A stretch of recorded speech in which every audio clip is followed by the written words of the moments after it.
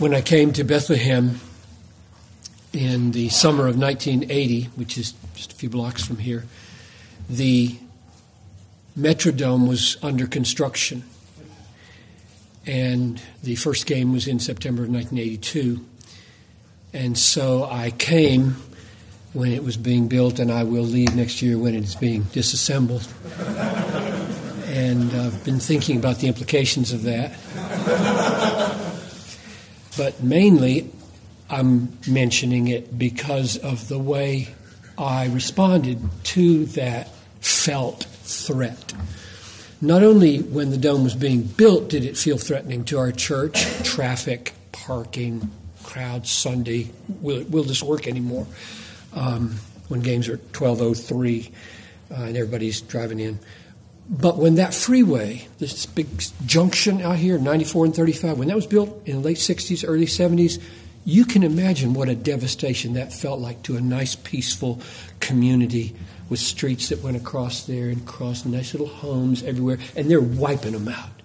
They're just wiping them out by the dozens, moving some of them. And our church is 100 feet away.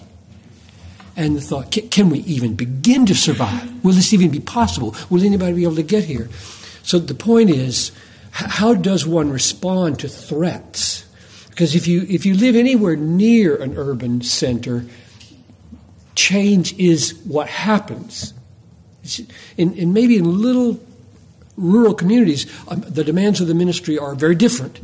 But if you're in a city, it is just one either exciting or threatening change, or both, after another.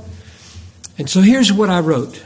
I printed out the September 14, 1982 article that I wrote for our newsletter called God Threw His Shoe on Edom, or The Dome is Dead. And the text was Psalm 108:9, Moab is my wash basin, upon Edom I cast my shoe. And I'll read the first two paragraphs. Picture Edom in rebellion against Yahweh and his people. Picture them mustering thousands and thousands of warriors. Picture the iron chariots, the war horses snorting and stamping, the bulging muscles and bronze skin of the mighty men, the razor-sharp swords, the awful pointed spears, the shields flashing in the sun, the unflinching countenance of seasoned soldiers. Picture a horde of fierce fighting men thundering through the valley of Seir, fearful, dreadful, fierce, and powerful. When God sees them coming, he sits down. He will wash his feet.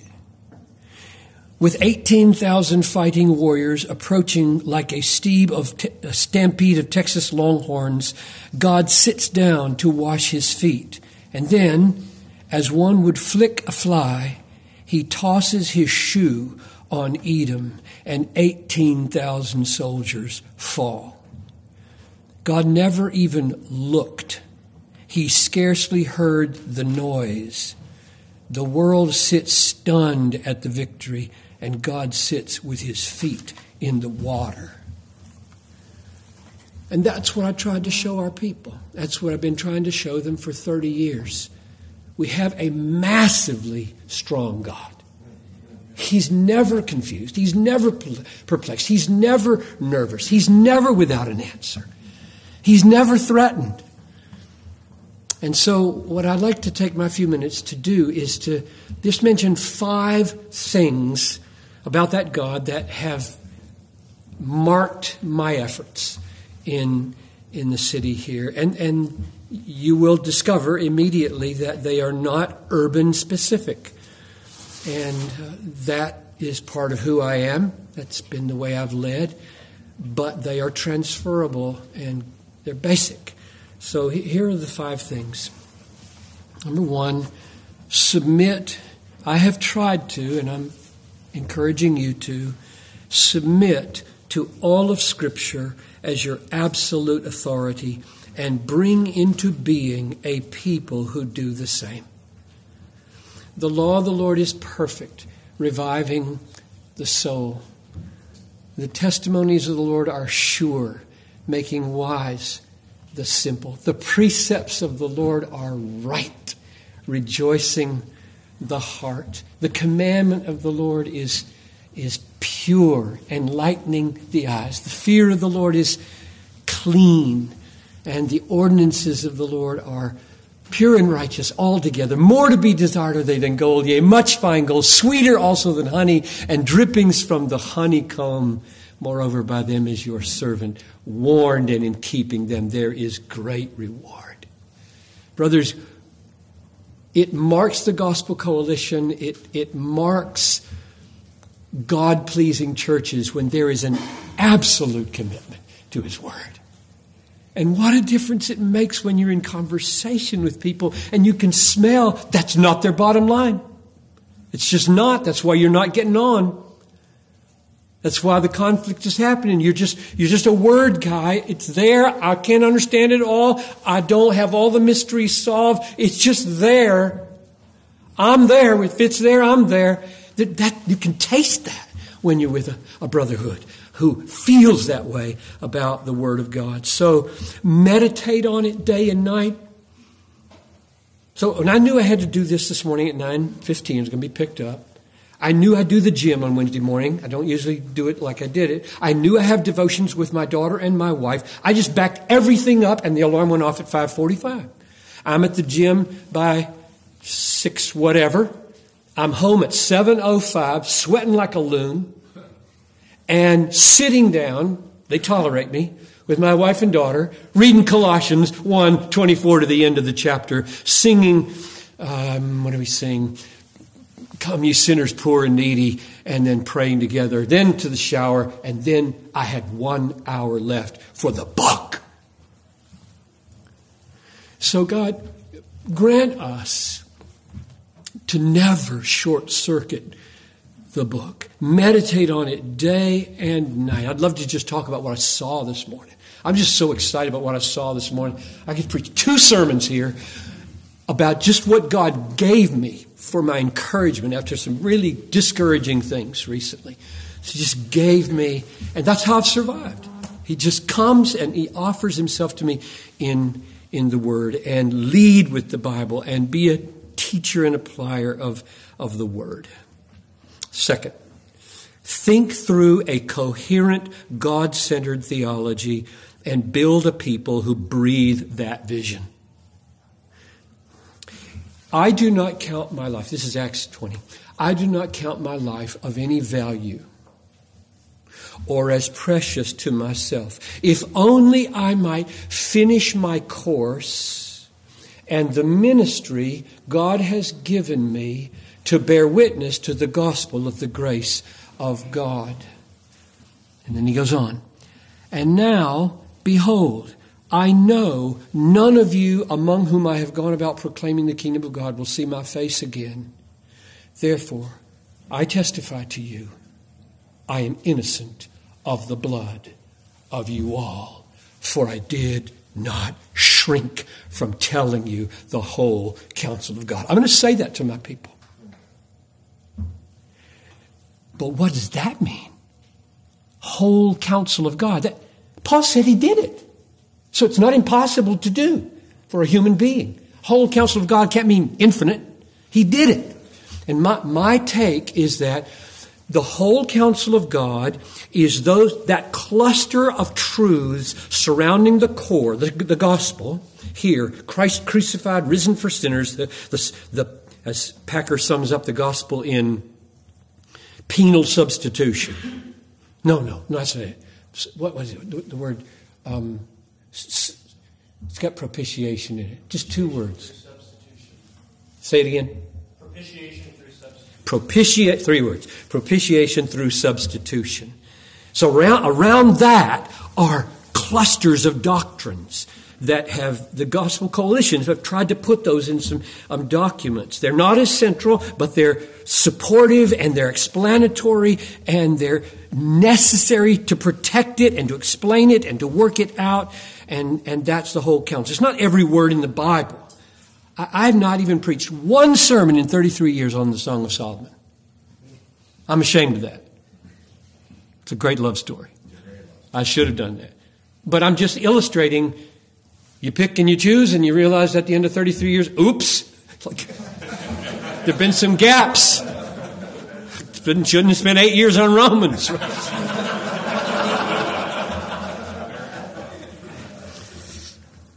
But you do the best you can, right? And then somebody else fixes that. So second is think through a coherent, God-centered theology and then help a people love that vision. Number 3, preach the glories of that good news and all the truths that support it and flow from it. And I'm underlining the word preach. Herald. I don't mean teach. That's great. I don't mean share and discuss. That's great. I mean herald, what a town crier does. Preach. So here's the connection. All Scripture is God-breathed and is profitable for teaching, for reproof and correction and training in righteousness, that the man of God may be complete, equipped for every good work. I solemnly testify in the presence of God and of Christ, who will appear to judge the living and the dead by his appearing and by his kingdom. Preach the word. That's a weighty series of thoughts. Preach the word. And so I've made that the bread and butter of the Bible theology preached. Because frankly, brothers, there are a lot of people today who don't think preaching is uniquely used by God, but only one of many options. I believe that word kerusso in 2 Timothy 4:2, kerusso, the word, means God has a special gift for his people in the hour of worship over the word. And that when a pastor, full of the Holy Spirit, full of the Word of God, heralds the glories of God in the gospel, something unique happens. Unique happens. Other things are also essential. Small group ministry, essential. Education, essential. Mission, essential. But something unique happens, and I believe Bethlehem has thrived, flourished, maintained its unity through some really rocky times because something happens on those moments that over and over again unite a people in the presence of the living God, addressed by God Almighty. So I'm commending it to you. You don't have to have any particular personality to do this. I mean, if you had Jonathan Edwards here and Billy Sunday here, really different, okay? And they both preached. Edwards, one arm on a pillow and a manuscript in his hand, reading with blood earnestness. Hardly a gesture. So don't write off preaching as a personality thing. I don't think it is. Number 4, make prayer the visible engine of your life, and corporate prayer the visible engine of your church. So have a place and have a time for yourself. Spurgeon preached a sermon on a verse that he called Robinson Crusoe's verse. And the verse is, offer to God a sacrifice of thanksgiving, perform your vows to the Most High, call upon me in the day of trouble, and I will deliver you, and you will glorify me. So, call on me, I will deliver you, and you will glorify me. That's the pattern of life. Call, receive, glorify. And if your people learn that rhythm, call every day. Call on him. Ask him for everything. Talk to him continually. Cry out. We love to say at Bethlehem, what shall we render to the Lord for all of his blessings to us? We will call upon the name of the Lord. What a deal. You want to pay me back? Ask for more. Because I'm strong and I get glory by being wealthy to my poverty-stricken people. So prayer is such a gift, So personally have your place. Have your time. Don't let anything take you from it. Kneel every day. There's no big trick in that. It's just something happens when the body once a day says, this too, Lord, this too. I'm going low before you with my body. Just going to say it that way too. It's like fasting and feasting. Both are good. Neither has any rules around how long or how much. Just it's a good thing. And then one of the hardest things we face is building a praying church and a corporate praying church. And Bethlehem is no great model. We've just tried over and over again to put prayer all over the place and then to encourage the staff. Be at one of those or two of those or three of those. I have probably for 20 years been to 5 prayer meetings a week, 30-minute prayer meetings. Sounds big? It's not big because 3 of those are before services. All right? Show up early and pray with 5 or 20 people before service for 30 minutes. And then Tuesday morning and Friday morning. Those are my prayer times with people. And it makes a huge difference to pray with people and then model it from the pulpit. People don't know how to pray. They don't know how to pray. They don't know how to feel when they pray. They don't know what to say when they pray. But if they hear you pray every week like a broken-hearted, needy sinner counting on God, crying out to a Father who loves you, they'll learn how to pray. They will. And God will do mighty things in answer to prayer. And finally, number 5, trust every day that God cares for you and will work for your good. Humble yourselves, this is 1 Peter 5, humble yourselves under the mighty hand of God, that in due season, not now, in due season, he may exalt you. Casting, and I think the participle means that the casting is an expression of humility. Casting all your anxieties on him because he cares for you. So keeping your anxieties for yourself is pride. Humble yourself, casting anxieties away on him. He's got shoulders that can handle them, and he won't be the least burdened by them. If you keep them, you're proud. He's proud to be anxious. You look weak, and you look frightened, and you look like a puppy and all nervous, and you're not. You're proud. Because you're not saying, okay, you want them? Here they are. And you give them to the Lord. So I'm going to close. I've got 2 or 3 minutes. And I'm just going to give you examples of how God's been faithful to me. And I just sat down at my desk and I said, bring them to my mind, Lord. What would be helpful for these guys? Number 1, got a call, I can't remember, first or second year here, that we got a demon-possessed girl in this room. We want you to come. I have never in my life encountered a demon-possessed person. I called Tom Steller because the Bible says go out 2 by 2. So I believe that. And we went together about 10 o'clock at night. We were there probably till 1 in the morning, and she was a gorilla with a knife, a little pen knife. So I kept on my coat because I thought she could stick the winter coat, it was winter, and it wouldn't do too much damage.